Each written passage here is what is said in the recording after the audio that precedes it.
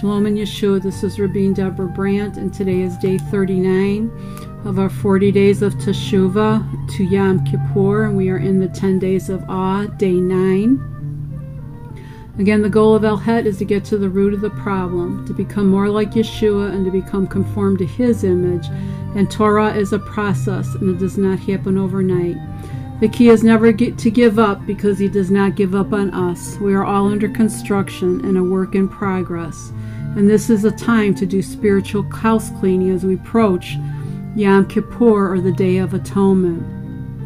Again, my spiritual annual review days of Awe, day 9, tithing.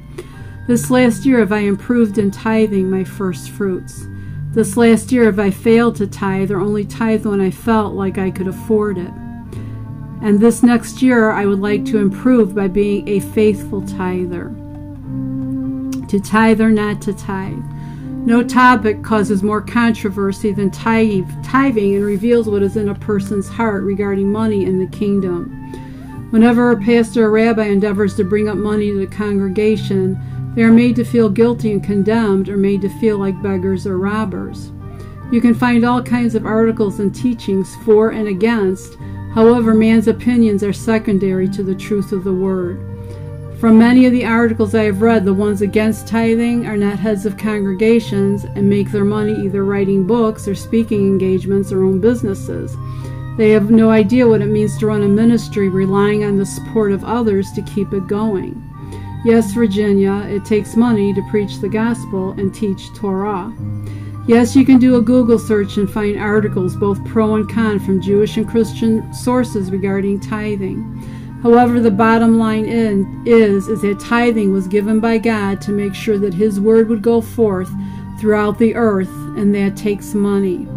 I really believe our attitude towards money is a direct reflection on our attitude towards God. Why, if we truly want to serve Him and reach people, feed the poor, clothe the naked, teach and train Talmudim or disciples for the kingdom, are we fighting over whether we should financially support these endeavors? Islam has taken over the world because they have the money to finance their lies and organization. Whenever a church closes, they make sure a mosque is built or takes over the property. It's happening all over the United States. They can do this because they have the financial support to pay cash if they have to for these buildings. Shame on us for not having a greater zeal to finance the Besorah, or gospel of Yeshua, to support Messianic congregations and ministries in order to spread the only truth there is, and that is God's holy word. Many congregations have to close their doors due to lack of funds. Well, some would say, we meet in a house, we do not need a building.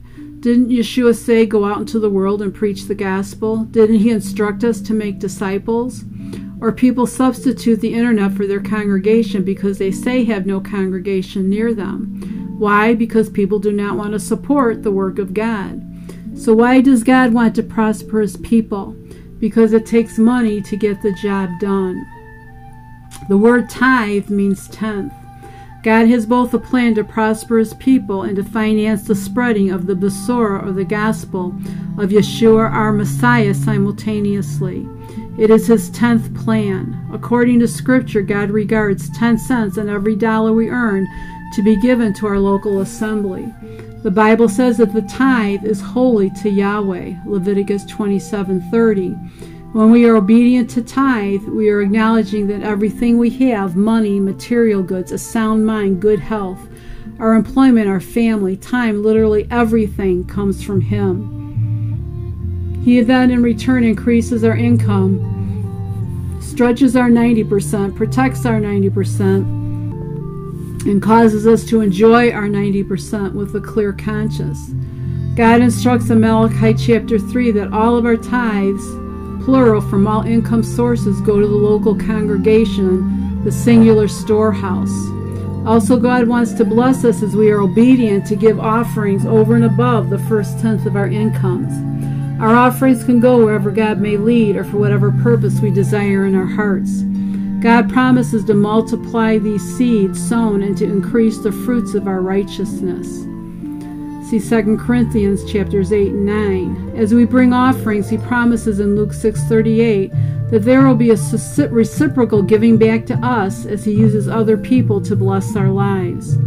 He even promises in Mark 10:29 and 30 that he will multiply anything we sacrifice or give up for the cause of Messiah Yeshua and the gospel. Our obedience to tithe and bring offerings proves that we are growing in Messiah Yeshua's character, because it is the nature of God to give. God gives, man hoards, Satan steals. The good news is that the scriptures are copiously replete with promise after promise to meet our every need, if we are good financial stewards, so that we will always have enough to live, enough to enjoy, and enough to give. Again, the Jewish understanding of prosperity is to have enough to meet your needs and an abundance to help meet the needs of others.